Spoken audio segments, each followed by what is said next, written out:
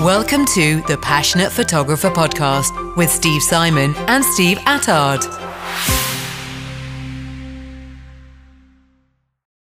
Hey everybody, welcome to a brand new edition of the Passionate Photographer Podcast.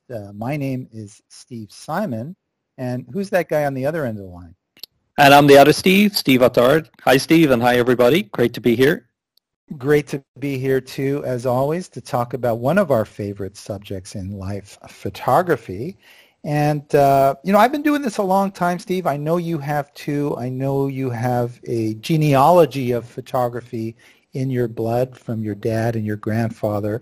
And I thought, this new segment caught my eye. And that was these new 3D airport scanners that are so strong. I mean, they're stronger than back in the day of film when you and I were using film, where, it was always kind of stressful traveling, air travel is stressful enough, but when you're a film photographer, especially when you're on an assignment with lots of film with you, knowing that the X-rays can damage the film, that was pretty stressful. And, there's a new generation, albeit a little niche market in terms of photography, that are using film. And these new sort of 3D airport scanners, from all I've read, will kind of wipe out your film in a second. They're way stronger than the scanners of old. They're probably very, very effective. But I thought we'd talk a little bit about this technology and but also about the idea of film, because I know that there is a real interest, interestingly, often amongst very kind of youthful and young photographers in using film. So let me ask you first: did you shoot film ever? You're old enough, right? You're not that young. Yeah. Well, great topic to bring up. Again, the intersection between the past and the present and how they live off each other. I only actually started shooting film more recently, as you're saying. I think there is this resurgence of it, and my wife bought me a film camera as a present a couple of years ago. Well, actually, I was thinking of, I always wanted to buy a Leica rangefinder, but I couldn't afford the digital version. But I could afford the film version, so that's how I got back into it. And at the time I wasn't doing a lot of traveling, and it never really came to mind, but I know a lot of people do a lot of photography and a lot of traveling. And I've seen in my groups locally here and on Instagram that maybe 30-40% of the photographers in our photography group here in Vancouver are shooting film. And there's big debates about, where can I find this kind of film and that kind of film, and because it's not even that easy to find the right kind of film anymore. So no, and then people are doing much more traveling nowadays too. So it's much cheaper to travel all over the world and take your camera with you. So it's great that you raised this topic, because I think people need to be aware. The last thing you want is to get your film wiped after a great round the world trip. Absolutely. Well, when you look at these scanners, you kind of can't miss them. I mean, they look very kind of futuristic. And obviously, they're very effective these are the kind of scanners that go through our suitcases, I believe, but now they've been adapted for sort of hand luggage. And, they're obviously very effective, which is important for us. But certainly, for film photographers, it's just one more major worry. But, you caught my ear with the idea that, 30 to 40% of your group is shooting film. That's even higher than I thought. But you also mentioned the idea that, cost. And I remember back in the day when I was shooting film, when I arrived here in New York, and it wasn't that long ago in terms of, decades, but it seems like a million years ago in terms of the technology. But I remember, if I went to go out do some street shooting, I could be counted on spending, like $100, because I was always kind of an overshooter, and the film and the processing and all that. So that can be very expensive.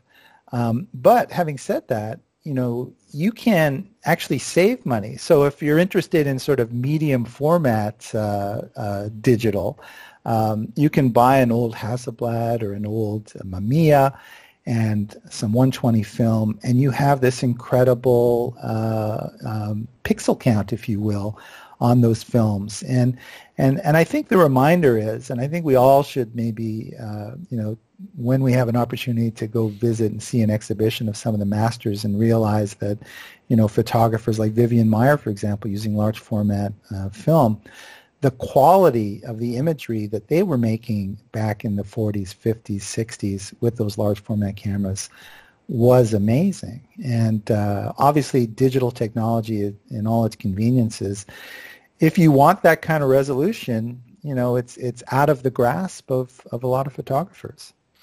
Yeah, absolutely. And one of the things I forget is that, the scanning quality and the cost of scanning too has really gone down and is readily available. So when young people talk about film, they're also thinking about it differently. Yes, they're going to process the negatives, but in many cases they're not even printing. In many cases, like they're getting, the idea is that I'm still getting a digital result, because I see these photos on Instagram all the time, but they're shooting on a film camera. I don't know, you mentioned the reason of cost, but there's also the process. And I think we also, like for me, once I got my kind of first film camera recently, I understood the distinction between, the idea of film, but also the idea of analog. And I think they're different. I think if you have a modern film camera and you have, fully automated process, autofocus, or metering, then your experience is very similar in a way to shooting digital, even though you don't have the LCD, although, there's kind of digital cameras coming out now without LCD just to make you feel like it's film, but put that aside for a second. But you could still, it's not that hard. It's not a completely different shooting experience, but the result is different, the quality and the colors. But in the case of me, I got the Leica M2, which I think my model was from the 60s, but it's got no meter, and naturally it's got no autofocus. And so the idea of shooting without a meter, and without autofocus too, is a completely different shooting experience, whether or not it's film. So I think there are different drivers for why people are getting back to it, right? Part of it is the quality and the result and the colors and the resolution, and another part of it is the shooting experience. It's like anti-digital analog trend that people want to get away from technology and social media, and I was moving them towards film. Yeah, and photography has always been sort of a accumulation of the physical, the mental, the analytical, the creative, all merged into one. And I do remember very distinctly, the physicality of taking a film roll, particularly 35 millimeter, and taking it out of the little canister and then kind of putting it in the whatever that slot is and pulling the film and putting it in the slot and winding and wasting the first couple of images till you get to number one. That sort of, premeditation, if you will, when you get out shooting, was so familiar. And, again, I was in a world where speed was important, so I was often in a hurry to kind of,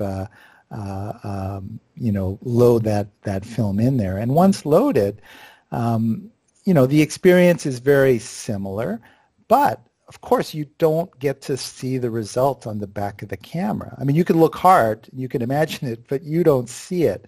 So the experience starts to diverge from digital right there, because I think from the perspective of the photographer and the confidence level, I mean, you obviously had to have some experience to know kind of how things were going to work and hope that you got the moment that you were looking for. Mm-hmm. But you didn't have it right away. And I think by virtue of that, you ended up having to work it a little bit harder to a certain degree, in that you didn't really know if you got it. So you may have had to work it a little bit more just to be on the safe side. But the experience of doing that, of shooting and then not looking, of course you couldn't look, kind of kept you in the moment. And I wonder if that's something that film photographers experience in a way that is more beneficial to what they're able to achieve with their film cameras without the distraction of looking, even though, you may not look all that often, but it's there. Yes, and we talked last podcast about the smartphone cameras and the new iPhone, and what do the camera manufacturers have to distinguish from the smartphone if we get to the point where the result is exactly the same? And it's the process, right? It's the experience, and I think we're going to see more and more manufacturers invest in product features that help enable the experience. Like, for example, the Fuji and the Fuji X Pro 3 really mimics the film camera with the back display, which, okay, it does eventually, you can fold it out and you've got an LCD there, but by design they're trying to recreate or re-enable that experience, and it's the experience, the process, that gives you a lot of the joy if we can't compete on the result anymore with the iPhones. Yeah, I mean, the thing for me that right from the beginning of my entry into photography when I was a kid, it was, when you talk about joy, it was the joy of surprise. And, as a film photographer, I think, there's a certain expectation, but there's always that element of surprise when you really do nail an image better than you could have even imagined. And it still exists in the digital realm, but, we usually don't wait, and we don't have to wait very long for that. But to me, photography, the magic Sorry, of surprise. I was saying, I need to wait for my Lightroom to load. And then there's a surprise when it eventually does. So. Exactly. And the other thing I recall from the film days was, and I've said this before, and that is often my best images when I made a contact sheet or looked through the roll were towards the end of the roll. And so often, frame 35, 36. And I also remember the feeling of, oh my God, I've hit the end of the roll. Look what's happening in front of me. Quickly, I got to quickly change films. And it was never too fast. I mean, it just took too long to either wind, or if you had a motor drive, it would wind up the film and then put in the new one. And I think that is just a function of the fact that the more you work a situation, the more you start to feel comfortable, the more the situation starts to know you're there and allow you into some images that you just couldn't get initially. Now, of course, with digital and our, large cards, I mean, we can shoot 4 seasons on our camera without necessarily having to hit the end of the roll, so to speak. Mm-hmm. Mm-hmm. Yeah, there are so many factors, aren't there, when you think about it. One of the things I loved about my film photos was that you kind of get them straight out of the camera, right? And okay, so you can scan them and then do some editing, but I loved how they would be not perfectly cropped, and they would just be more real and more dynamic. I think we've spoken before, and you speak a lot in your workshops around cropping, and if you try too hard to, by the time something comes in digitally, it has to be edited, right? It's a raw file. It's not meant to be seen like that. But when you pick something up from the printers, then that's what you've got, and just as an amateur at least. So I love how those photos are a bit more raw, a bit more real, and much more dynamic than my digital photos, which I spend so much time, thinking and intellectualizing about, should I crop here or there, and what colors should I use, and play around with them so much. Yeah. I mean, we have a mutual friend, Suichi Hayashi in Japan, and I know Suichi keeps a Nikon D700 at his house to sort of document his family, and it's not so much because it's an older camera. It's by artistic design. He likes the way the D700 sensor captures his family photos, and it's a perfect mix between sort of megapixel and technology to give him the look that he's looking for. And I think film photographers sort of feel the same way. You want a certain film to kind of communicate what it is you want to say about a particular subject matter. It's a much more thoughtful process, I think, to go back to film. Although, for certain kinds of photography, I can't imagine necessarily the learning curve is as efficient as is with digital, particularly maybe in street photography where, things are completely out of our control, and to be able to develop your skill to the point where, you're shooting less, you're not seeing what you're shooting, you're trusting your process. And I think, for sort of younger people kind of at the beginning of their journey in photography, in some ways it might just limit the accelerated progress that they would have with digital. But I wonder if there's other ways where it might be more helpful, do you think, in terms of that process? Interesting point. I think we can't make it a binary question, an either or, either film or either digital. I think people who are passionate about photography should have all the options available to them, and by nature would be interested in experimenting all the mediums and formats that they have. I think I really don't want this perspective, at least for me, to be about one is better than the other, because there's some incredible photography that and parts of the world we've never seen, emotions that were captured, stories that were told that were only really possible through digital.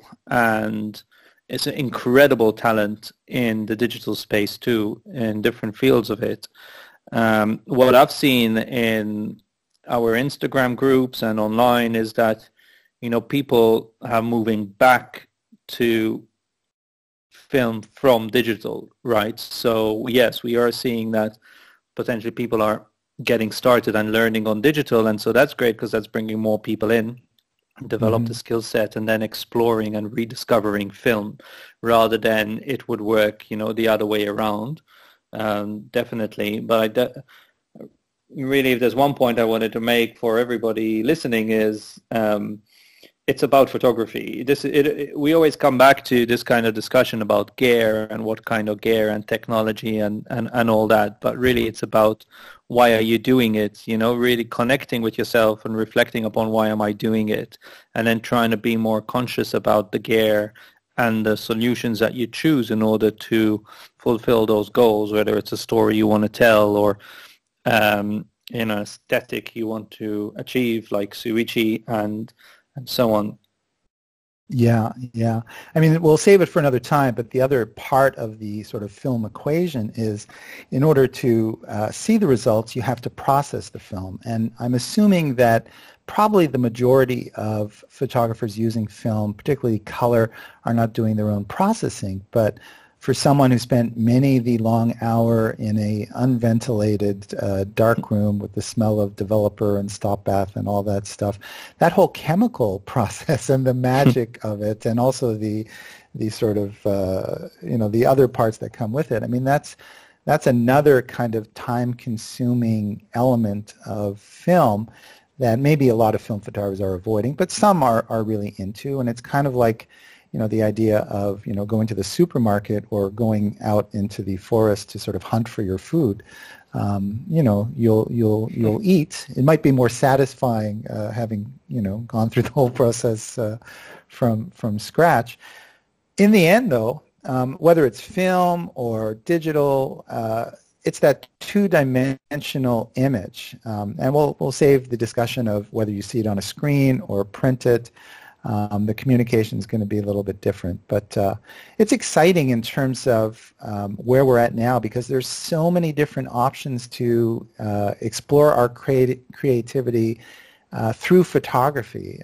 It's pretty endless in terms of subject matter, but also processes too. Absolutely, and I love doing it. And my only challenge is I hardly get the time anymore to do it, right, with work and with a young family. And I think that also plays into the film versus digital question. And I'd like to come back to film, and I'd like to use my film camera more.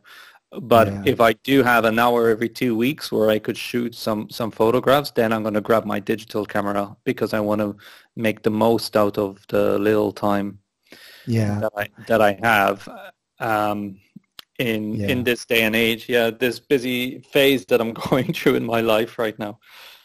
Yeah, I mean, to your point, I mean, the reality is that, look, everything, and we've talked about this before, and that, you know, all our experiences can infuse into what we want to say and communicate photographically. So, you know, don't beat yourself up out there if you haven't been shooting as much as you like. I think you fall in a category of, you know, 90% of the people that are into photography, and that is they're not shooting maybe as much as they like.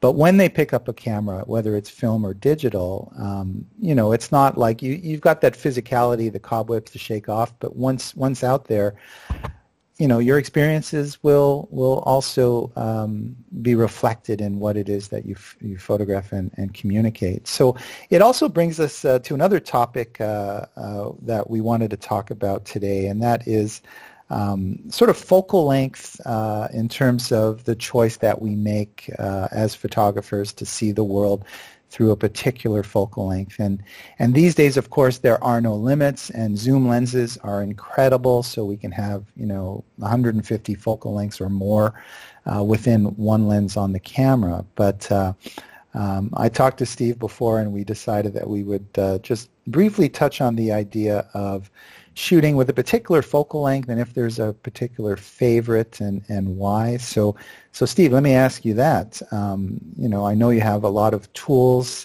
you know, in your commercial business, but for you as the passionate artist, photographer, do you have a favorite focal length? Yeah, as a street photographer and a passionate photographer, I started that journey with the 35mm lens on my Fuji X100T, and that was even before I bought my Nikon. And I absolutely love that focal length. I love getting involved in the scene, because not only is it a question about focal length, but it's also a question about it being fixed, right? Not zoom. And so there's no excuse. You can't be disconnected. You can't be too far away. And I like the 35 because it means I didn't have to get too close, but I got close enough, but more importantly I had to move around. So I think for street photography and for storytelling, the 35mm captures more than just the subject you're looking at, but not too much more. It's just their context, their environment, a bit of the foreground and a bit of what's happening around them. And I had bought that camera and that, you know, started working with that focal length when I was living in London, and it was a busy city, and you don't want too much in the frame, but all the story is in, you know, the immediate surroundings of the people, whether it's a shop front or a market or anywhere down the street. And so you wouldn't want to be too close, but you also have to be part of the scene. And I love that. However, since I started shooting family photography, I've been using the 50 on the Nikon, and the 50 is, you know, a good portrait lens, but like good all-around lens to use in a family setting when things are moving quickly. And sometimes I found that the 35 was a bit disconnected from that, like, real emotion that you get from being much closer and closer to the, you know, people's faces. So I actually love using the 50 on the Nikon, and I don't have a 35 for the Nikon yet, and I miss it, and I've been looking into it because I want to be able to use my Nikon also for family photography as much as I do for street photography. And sometimes it's hard to separate the two, because, you know, when I've got my camera with me, whether it's for work or play, I want to use it in so many different ways. I think the 35 is versatile like that. Yeah, no question. I think for me, when I first got into photography, I probably had a 50 on the camera initially, but I quickly moved to the 35mm, kind of on a full-frame camera. And that focal length for me, I think I was inspired by some images that I had seen when you're close enough to your subject. And I realized early on that proximity to your subject, physical proximity, can be communicated in a powerful way through photography. And, you know, that means that, you know, the wider the lens, the closer you are physically to the subject, that intimacy, whatever it is that's hard to articulate, is communicated. And I remember seeing some images, not just, you with the mentor Eugene Richards, who I took a workshop, it works really close and wide. But other photographers, particularly with a 35 millimeter, when you keep it perpendicular, you generally will kind of minimize any distortion. And with people, it can be a very powerful viewpoint in that the viewer is suddenly right up there, right in the middle of things. And when the expression or the scene is such that it's strong in terms of content, your image is going to be stronger than arguably with a telephoto lens that kind of flattens the perspective. So the wider the lens, the more of a story you can tell.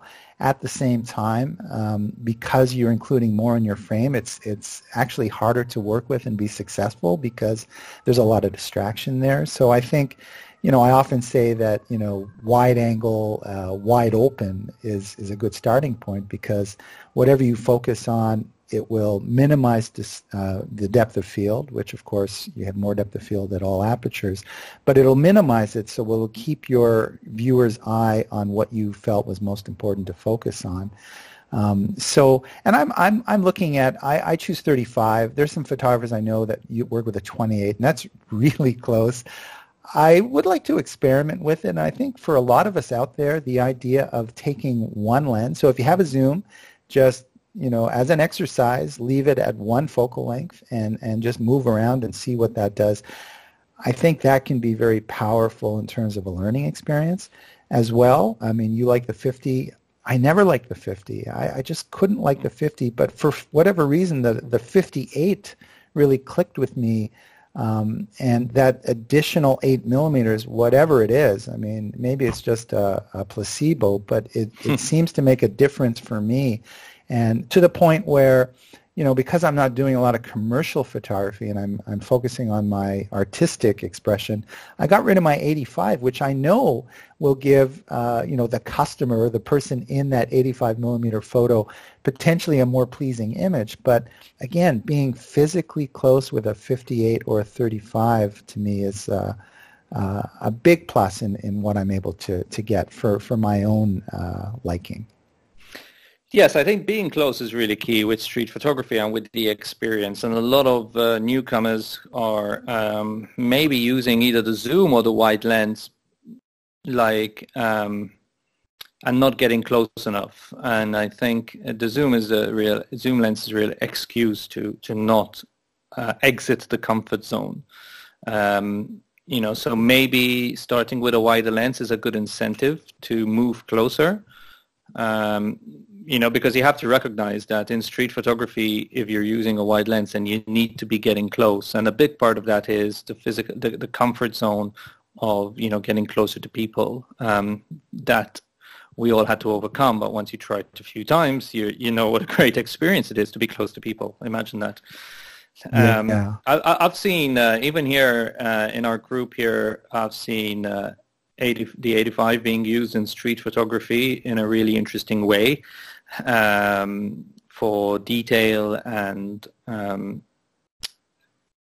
even portraits. But I agree. I think somewhere between the 35 and the 50 is a place you need to be for street photography, unless you know how to use that zoom lens. So for example, one of the kind of most well-known photographers who uses a zoom lens still is Martin Parr, and I think it might be the 70-300. But his photos are he's very connected with his subjects, but he uses the zoom lens, but he knows is conscious of how to use that properly, and I think that can give you then more options when you're in a fast-changing environment, but you need to be conscious of the risks and need to be using it properly. Yeah, you mentioned Martin Parr. I mean, I think the bottom line is when you look at an image, you see the image and you're moved or whatever the image effect has. If it's strong, it will affect you, and you don't see the technique, you don't see the focal length, you see the image. So, I didn't know, for example, that Martin Parr, knowing his work, used the zoom lens all that much. I didn't really care. I do love his work, and that's the bottom line. So in a way, you have to kind of choose the focal length that allows the technical to disappear, if you will, and the scene kind of does all the heavy lifting in terms of communication. So, even though we've said, that proximity is important, of course it is, sometimes after giving it the college try with a 35, but you just can't get close enough, having a 50 allows you to stay back a little bit and still frame the scene in the way that you want, or maybe even an 85 or whatever the focal length is, 58. Ultimately, it's your images that communicate. So that's what you want to, that's why you choose these focal lengths, and everyone's going to use them a little bit differently when it comes to that. But the zoom thing is a little bit, to be beware of. You want to sort of experiment. And one last thing, the 85 you mentioned, I had an assignment once with Nikon to shoot with the 85 millimeter lens and make sample images. So of course I want to do a very good job. So I took just the 85. I had a mission. I had to make strong images with the 85.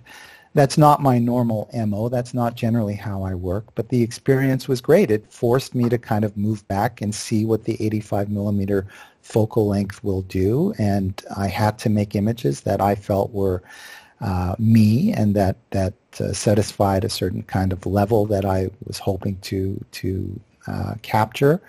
And it was a really great experience. And I think that, again, you've mentioned the comfort zone thing, and we always talk about that. You get a little bit beyond, because we have a certain experience, we know what we do, but unless we try something different, we're going to get the same kind of thing. So as an experience of, using that 85, I learned how to use it, and as a tool for a certain situation, if it's in my bag or available within the zoom range that I have, I might pull it out, but I don't do it without having that experience, knowing that this will be the best way to go. Yes, I think that's the key, like being able to make this as a preemptive decision rather than because it's an excuse for something. So to get there... So you're saying making a picture bigger doesn't make it better? Or some of those other myths that we have in photography? I'm saying, try the big and the small and everything in between, and then decide what you're going to want to do. In a lot of cases when I come across, zoom lenses and street photography or one thing or another, it almost sounds like, hey, you're not being honest with yourself because you just don't want to get close, or you're just too comfortable shooting these kind of pictures. And we talked earlier in the podcast about the experience and the joy and the surprise, and all that comes from pushing out of the comfort zone, right, when you're in the field. And sometimes it just requires trying a different lens for the day. And you don't have to buy all these lenses. So, you can rent a lens for a day, especially a good lens, because they're pretty pricey.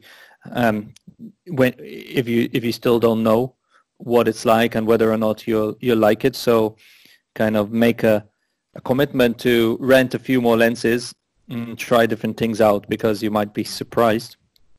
And it's also consistency. I mean, in the end, you want your vision to come through, and to simplify your process by using kind of one lens most of the time.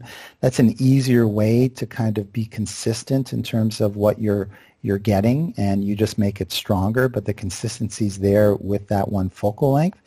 But when you look at a Martin Parr, who might be using anything from 24 to 300, for example, there's a consistency in his vision, and he's just gone through that journey where he's become this master photographer, and he can put his Martin Parr template over the world that he photographs, and it doesn't matter if it was 300 or 35, you recognize it right away for his vision. And I think that's what we're all kind of hoping to get. So let's maybe wrap it up there. I don't know if you had any tips or nuggets. The one tip that I was going to sort of put forward, and that is when traveling, because it got me thinking about traveling and X-ray and film, and back in the days when you had 100 rolls of film that you were trying to not get X-rayed, and you're convincing the TSA or whatever they were called back in the film days that it was over 800 ISO so that they don't have to put it through the machine. Traveling, one thing that I recommend if you're able to afford it, and maybe you can't not afford to, and that is to have extra memory cards, so that when I'm traveling I will expose my cards, of course, and then I'll download them and back them up. But rather than reformat that card, I have an exposed card wallet when I travel, so that my entire shoot will remain with me just in case something bad happens back at the hotel or the pension or the tent, where my hard drives go missing or they fail, and it's nice to have kind of a backup. So I think that's generally a good idea and a good investment, because if your equipment's insured when you travel, you can always replace them. The one thing, of course, we can't replace, and that is the images that we took. Absolutely, great tip, and I do that for my commercial work too. I do not erase the disk until the card until I've delivered the photos.